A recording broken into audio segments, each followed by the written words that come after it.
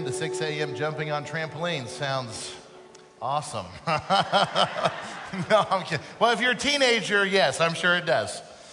Oh, man. Well, hey, good morning, everybody. Hey, if I had to guess, and probably you would agree with this, if I had to guess, though, right here in America, most people, if you were to ask them, just ask random people off the street, hey, tell me the Christmas story.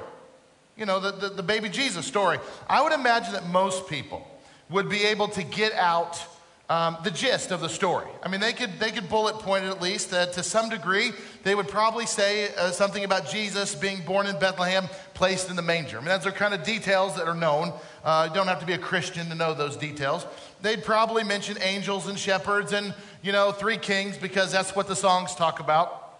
They might confuse some details.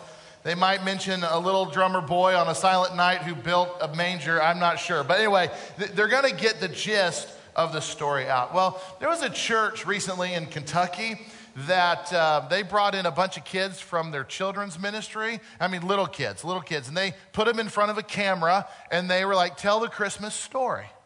And so these kids, just through their eyes, they started to tell the Christmas story as they understood it and the details they had learned, and the results were pretty funny. And so funny that some of the adults in the church, they got together and they said, let's act out their descriptions of the Christmas story, and let's act it out exactly how they tell it, and let's put that on film. And they put it all together, and the result of the whole thing is absolutely hilarious. This video has gone viral. It's been shown millions of times, and I just want you to enjoy this little Christmas story. An angel came to see Mary. She was doing laundry, and then the angel just appeared and she was really scared. So Gabriel was like, Mary, you're gonna have, I can't say it good. Mary, you're gonna have a baby. You're gonna have a baby and you will call him Jesus. And then Mary was like, I'm not gonna have a baby yet. I'm only a teenager, I'm not married. Then the angel Gabriel told Joseph that Mary is not lying. You are having a new baby. And so they met up. They went to Bethlehem, which was Joseph's old town. They ride a donkey. I don't know. A camel. Oh, yeah, a camel. She said, this donkey's fast. Well, they tried to go to a hotel, and they asked the keeper for a place to stay. The keeper said, we have no rooms. Literally, no rooms. So Mary and Joseph walked away sadly, but then he said, the only place here in Bethlehem that you can stay is a stable. And then he just pointed the way and they followed. When the shepherds were taking care of the sheep, then they saw angels. The angel said, a new baby is getting born, who is King of the Jews. The angel was singing.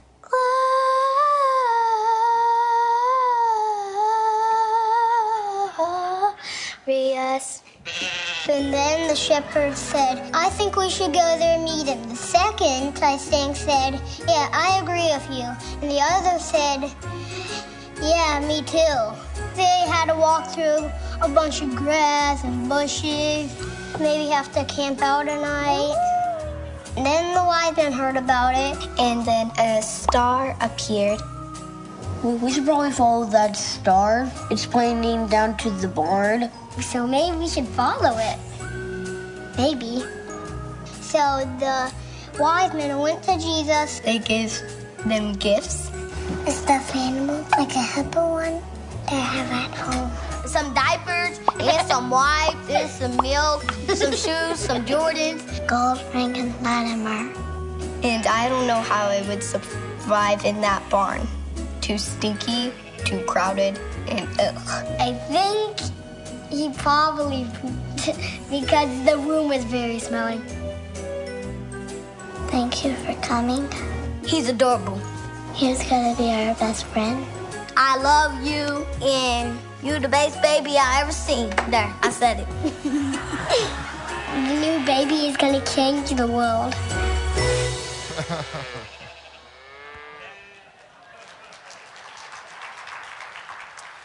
Well, not a perfect retelling, but they got the majority of the details out, and I think they hit the biggies. But you know, there is an interesting detail about the Christmas story that does not get a lot of attention. And it's an often missed detail that happens 3 times in the Christmas narrative, in the birth story of Jesus.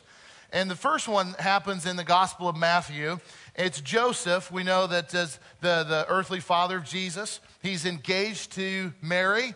And it's the moment he finds out that she is pregnant and the baby isn't his. And the Bible says in that moment that Joseph had in mind that he was going to end this relationship, but he's a good man. He doesn't want to embarrass Mary, but he's like, I'm out. This is not for me. And it says in verse 20, it says, but after he'd considered this, an angel of the Lord appeared to him in a dream. We know a lot of these details, don't we? And the angel said, Joseph, son of David, here's his detail. Do not be afraid. Do not be afraid.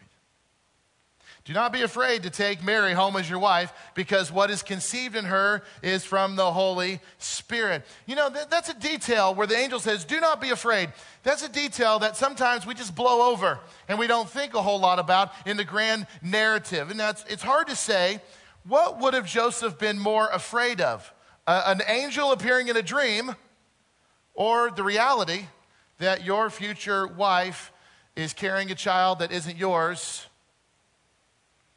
I'm not sure what the angel was telling him not to be afraid of.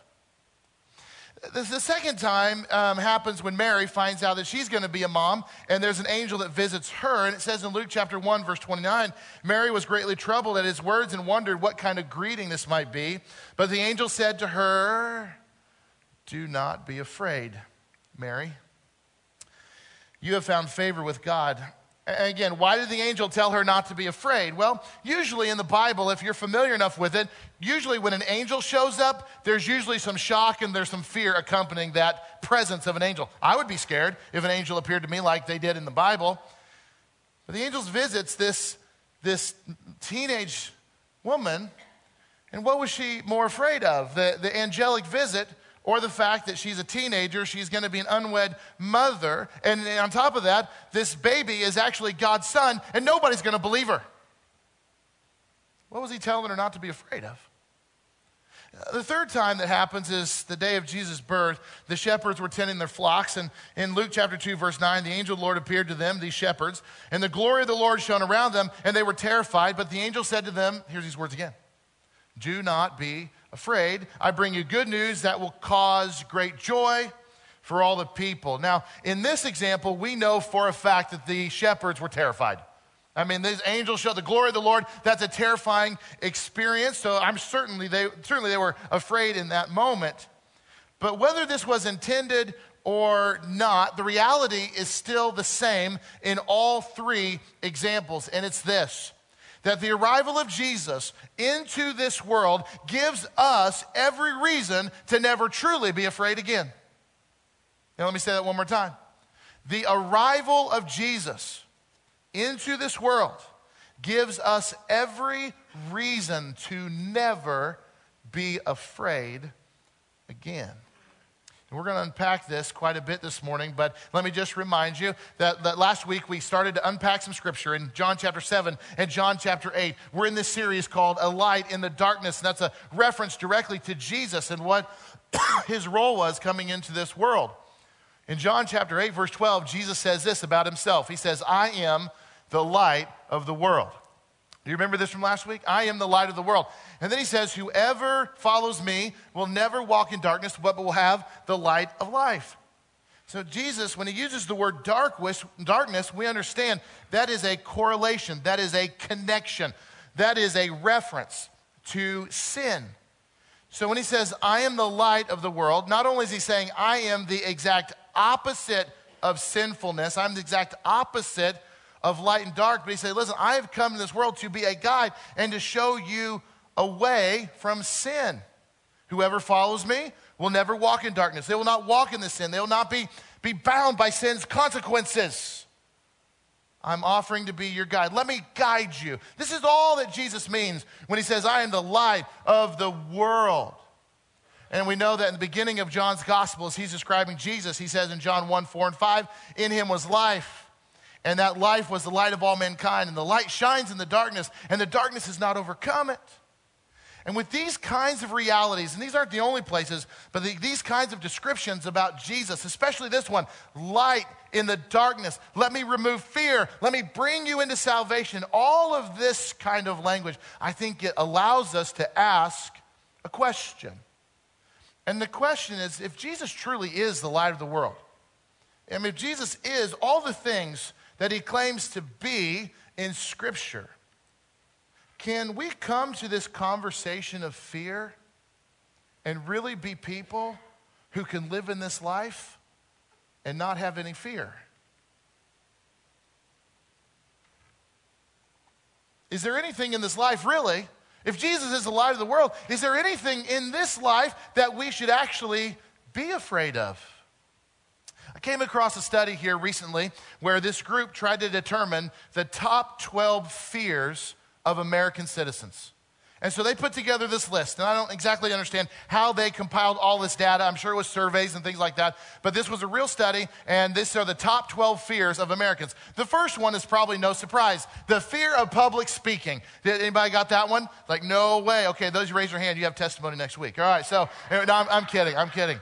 But it's not a real surprise that over 26% of the people they surveyed were like, that's my number one fear. But it goes on from there. The second fear of Americans they've identified was the fear of heights. Anybody have that one? I'm a little nervous when I get up above 6 feet. I don't like it very much.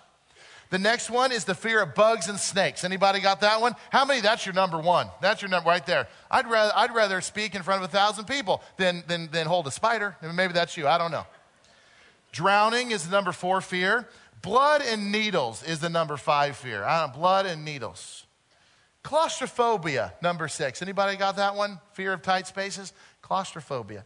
Number 7, flying. Number 8, strangers. I didn't understand number 9. Zombies. All right, zombies. I don't get that one because zombies aren't even a thing. They're not even real.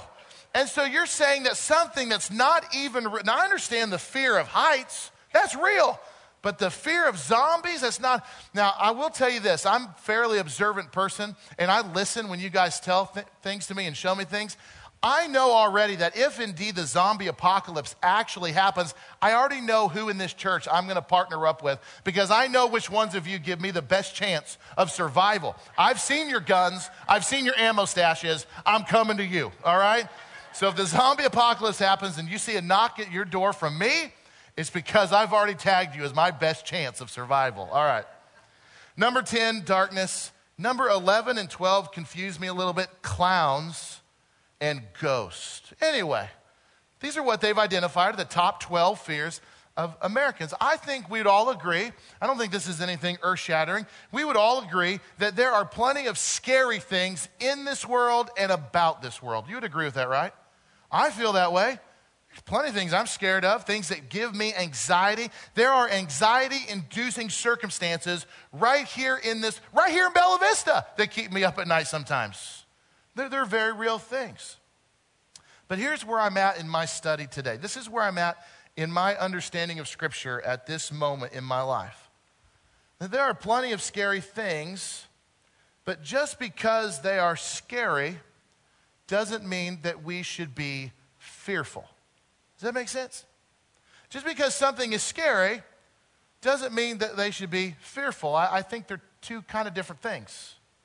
Here's what I mean by that. School shootings are a scary thing to me.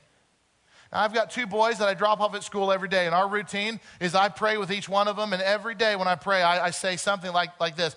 Oh, Lord, please be with my son today as he goes to school. Please keep him safe and bring him back to this car safely at the end of the day. I pray that every day with my kids. So school shootings are a thing that's kind of scary to me. But it doesn't cause me to lose my faith in God or to live in fear. Does that make sense? Terrorism, that's a scary thing to me. The idea that what we see overseas might one day be a normal thing in the United States, that's an unnerving, scary thing to me. But it doesn't cause me to be afraid or to doubt that God is still in control of this entire planet. Drunk drivers are a scary thing to me, if I'm just being honest with you. When I drive late at night, I'm thinking about it.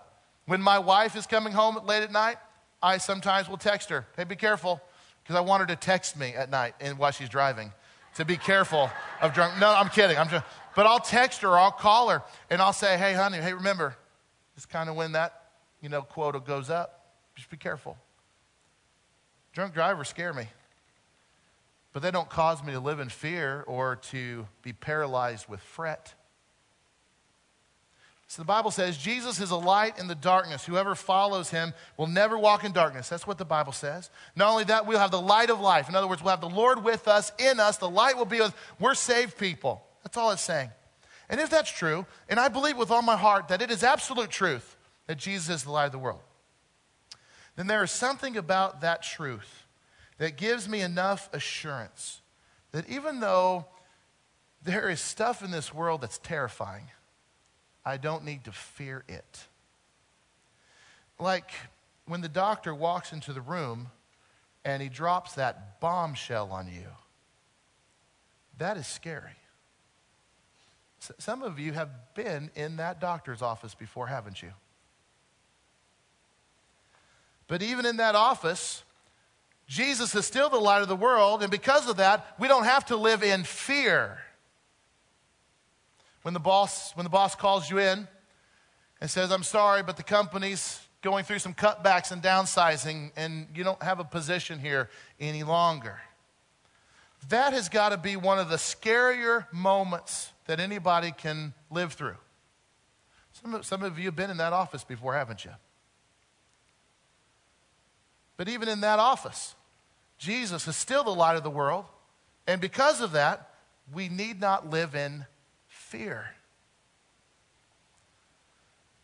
When the one that you said one time, till death do us part, and you made that promise, and they didn't keep that promise. And in an instant, your world has been turned upside down, and in the midst of the hardest pain you've ever experienced in your life, now you have more responsibility than you've ever had in your entire life. Some of you have been through that before. Even in that, though, Jesus is still the light of the world. And because of that, we need not live in fear. If you brought your Bibles with you, will you turn over to Matthew chapter 10? We're going to spend a few minutes with that chapter of the Bible. And in Matthew chapter 10, the context is Jesus is about to send his 12 disciples out on a short-term mission trip. That's the context of Matthew 10.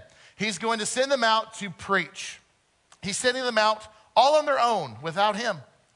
And where he is sending them is potentially very scary. It's very dangerous. They're not going to know where their next meal is going to come from. They're going to have to provide, their provisions are going to have to come from somewhere. They don't know where they're going to lay their head at night. There will be danger lurking everywhere. It won't be obvious when they walk into a town who is friend and who is foe. The threat is very real. It's very dangerous. That's Matthew chapter 10. So if you look at verse 5, Jesus is just going to unpack what they're going to be all about. So he says, these 12 Jesus sent out with the following instructions. Do not go among the Gentiles or enter any town of the Samaritans. Go rather to the lost sheep of Israel. As you go, proclaim this message. The kingdom of heaven has come near. Heal the sick, raise the dead, cleanse those who have leprosy, drive out demons. Freely as you have received, freely give. That's what Jesus is telling them to do. That's the objective. That's the mission. Go out and proclaim this message. The kingdom of heaven has come near. That's what I want you to do. Now look at verse 9. Do not get any gold or silver or copper to take with you in your belts. No bag for the journey or extra shirt or sandals or a staff, for the worker is worth his keep. And if I was in the room that day and I was looking around at all the disciples listening to Jesus say this, I think there would be a look of confusion come across the room. They might be saying, you mean, Jesus, you don't want us to take any money? You don't want us to worry about how we're going to pay for stuff? What you're telling us, if we understand you right, Jesus, is you just want us to go and do what you would have us to do and let you worry about those details. Is that what you're saying? I think Jesus said, yep, that's right. Look at verse 16. He says, I am sending you out like sheep among wolves. Well, that doesn't sound like a good time. Wolves love sheep. Tearing them to pieces is their favorite thing to do. And so Jesus like, you're going to be the sheep and you're going to go out among wolves. Verse 17, be on your guard. You'll be handed over to the local councils and be flogged in the synagogues. On my account, you'll be brought before governors and kings as witnesses to them and to the Gentiles. I wonder if one of them, we don't know, but I wonder if at least one of them says, I don't know about this, Jesus. I don't know. I trust you and all. And Jesus, I've seen you do some amazing things. But this doesn't sound like a very fun trip to me. Verse 19. Jesus said, when they arrest you, do not worry about what to say. Not if they arrest you, when they arrest you. Do not worry about what you're going to say or how to say it. At that time, you will be given what to say, for it will not be you speaking, but the Holy Spirit of your Father speaking through you. So some things are going to happen to you. It's not if, but it's when. And in those moments, God's going to speak through you to do something. But it's like, time out, God.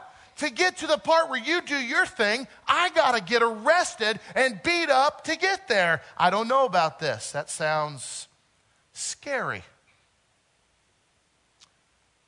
Verse 22, you will be hated by everyone because of me. Verse 23, when you are persecuted in one place, flee to another. I wonder if any of them were looking for the door. I'm sitting this one out.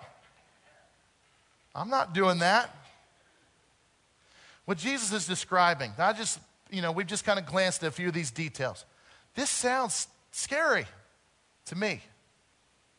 But then Jesus says to them the next thing, and I think this is the next thing, this next part that Jesus says is what I think he wants all of us to hear and understand today, no matter what we are facing in this life. Jesus says this in verse 26. He says, so do not be afraid of them, for there is nothing concealed that will not be disclosed, or hidden that will not be made known. For what I tell you in the dark, speak in the daylight. What is whispered in your ear, proclaim from the roofs. In other words, you just be about my things in this world.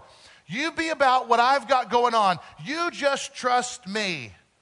And I know where you're going. This world, it's filled with scary people and scary places, but I'm telling you, do not be afraid. You are with me. You have me with you. Don't be afraid. And then the very next thing Jesus says is probably the most direct statement on fear that you're going to read anywhere in the Bible. Jesus says in verse 28, do not be afraid of those who can kill the body, but cannot kill the soul. Rather, be afraid of the one who can destroy both soul and body in hell. I'm confident that there was a hush that came over the disciples in that moment. Don't live in daily fear over what can happen to these earthly tents, these earthly shells that God has given us temporarily while we journey through this earth. So don't be so concerned about that, but be afraid. But have a righteous fear, a holy respect for the one, God, who has eternal say over your soul. The soul is the only part that never dies. This body will die, but your soul goes on. So Jesus is like, don't be so concerned about what happens to this that's going to die anyway. Be concerned about the one who has say over this. And then Jesus rounds out what he says by saying this. He goes, are not 2 sparrows sold for a penny? Yet not one of them will fall to the ground outside of your Father's care. And even the very hairs of your head are all numbered. So don't be afraid. You are worth more than many sparrows. Did you hear what God pays attention to? Do you hear the level of detail in this text? The God of the universe, the creator of all things, he even knows when the smallest of birds fall from their nest. And he says, you are worth more than many sparrows. You are worth more to God than the birds of the air. And so why are you afraid? If God pays attention to this, isn't he paying attention to what you're going through? You are worth so much more to God. He understands all that you've got going on. Nothing escapes your notices, not the broken promises, not the doctor's visits, not nothing. So do not be afraid. He's got you. And I think maybe some of us needed to be reminded of that today. That the Lord's got you because you're his. You have the light of life in you. Jesus lives in you, and he has got you. As we come back to the birth of our Savior and all that it means, the prophet said in Isaiah chapter 9:6, this description of the coming of the light of the world. He says this, for unto us a child is born, to us a son is given, and the government will be on his shoulders. And he will be called, I love these titles. This is what the prophet said. He will be called Wonderful Counselor, Mighty God, Everlasting Father, and the Prince of Peace. Man, if our God, if our Savior is all of those things, we need to ask the question, is there anything in this life that we should really be afraid of? If he's a wonderful counselor, mighty God, everlasting Father, Prince of Peace, what is there left to be afraid of? I'm not talking about scary stuff, like spooky stuff. I'm talking about fear. As we celebrate Christmas, I'd like to encourage you today to remember that the birth of Christ removed fear from the equation. And as I think about what does that mean exactly, I think there's about 5 things that I can point to biblically and practically that the birth of Christ, the fear that he removed. The first one is this. I feel like the birth of Jesus removed the fear of the unknown. Now just think about this for a minute. I think the birth of Jesus removes the fear of the unknown. I think people, to some degree, we have a natural hesitancy, an anxiety, a fear, if you will, to things that we don't know. Well, I'm not going in there. I don't know what's behind that door. You know, we have a little bit of a fear of the unknown, which honestly, when I think about atheism, I can't understand why being an atheist makes more sense to some people than having faith in God. Because from my point of view, being an atheist is the equivalent to living every day of your life in the dark with no answers. There's no problem solved when it comes to things that are unknown. That's all that atheism has to offer. It's a big fat I don't know. So I can't understand why people would choose that over faith, or why that is more desirable than trusting in the Lord. Prophet Isaiah said, for unto us a child is born, a son is given. It's a direct reference to the birth of Jesus Christ, and that birth removes the fear of the unknown. So the light of the world has come. He has shed light. He has revealed. He has opened our eyes. And most importantly, what Jesus did is he made God known to us. What would have been unknown, which is God, Jesus made him known to us. And so he removes the fear. I know God because Jesus came. He revealed. So I can actually live in this life, and you can too, without the fear of the unknown. What comes next? Because ultimately God is in control and he has removed that fear. The birth of Jesus also removed the fear of being lost. The fear of being lost. I think every child has had the experience at least once in their life where they get away from mama or dad and you lose sight of them and they lose sight of the parents. And if you've ever come across a kid who's lost his parents, then you see the look of genuine fear, don't you? Where is my mom? Where is my dad? And of course, there's a whole new level of fear and anxiety when you lose your child in the grocery store. You're like, where are you? And all bets are off. There's no looking cool after that. You are panicking. You are running through the house. Where's my child? But I think every child has experienced that to some degree. I believe that there is a similar fear that we can experience when we feel separation from God. Those times when we wonder to ourselves, maybe we're having some darker moments, but we wonder, has God let go of my hand? Did he lose sight of me somewhere? And there's this fear that I'm lost, that God doesn't know me anymore. God doesn't care about me anymore. I wonder if he knows what I'm going through. I wonder if he sees what I'm involved with. What did the angel say 3 times concerning the birth of Jesus? He said, do not be afraid. Why? Because the Lord has come to this earth to be with us, not to be separated from us. The whole reason he came is to be with us, to wrap us up, to say, you are mine and I am yours. And so the birth of Jesus, it removes the fear of being lost. God doesn't know where I am. He doesn't pay attention. No. The whole reason he came is to grab us up tight. The prophet Isaiah said in that text that we just read that he'll be called a wonderful counselor. It's almost like saying he will be a guide, a counselor. I'm guiding you. I'm showing you. I'm painting a picture for you. Jesus is all those things. It's like he's taking us by the hand and saying, you're not lost. I'll counsel, I'll guide. I'm here for you. The third thing that the birth of Christ removed was the fear of evil. The fear of evil. The prophet Isaiah said the Son of God, the Son that's been given, will be called a mighty God. The evil in this world, and there really is evil in this world, it is scary. But this little baby placed in a manger that we celebrate at Christmas is a mighty God. And there is not a level of evil that can overcome the birth, the life, the death, and the resurrection of our Savior, Jesus Christ. So this mighty God who is with us, who we are not lost on him, will protect us from the evil that is in the... So we don't need to fear because God's got this.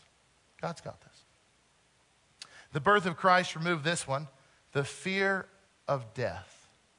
Fear of death. The prophet Isaiah said that this one to come will be called an everlasting Father. Everlasting meaning non-ending, eternal. Father, protector, guide, provider. He'll be a never-ending Father. The Lord came to show us that there is life after this life. That's what the Lord revealed to us. That as men and women of faith, we don't need to fear death because Jesus showed us that through the resurrection, the fear of death, the sting of death can be removed. So we don't need to fear death. That's why I've said many times, the funeral of a believer and the funeral of a non-believer feel like opposite worlds. Finally, the birth of Christ removed, and this one's kind of direct, the fear of going to hell. The fear of going to hell. Preachers have stopped talking about hell these days for some reason. It's not a fun thing to talk about, just so you know. I don't wake up in the morning and go, I'm going to talk about hell today. It's not that, trust me. But when you talk about fear and what the birth of Christ has removed, you have to talk about the removal of the fear of going to hell. The Lord came to save us from our sins. He is the Savior of the world. And this reality is about the only thing that can truly bring about what we would call true peace, knowing that there is life after the grave, and there are 2 realities in that afterlife.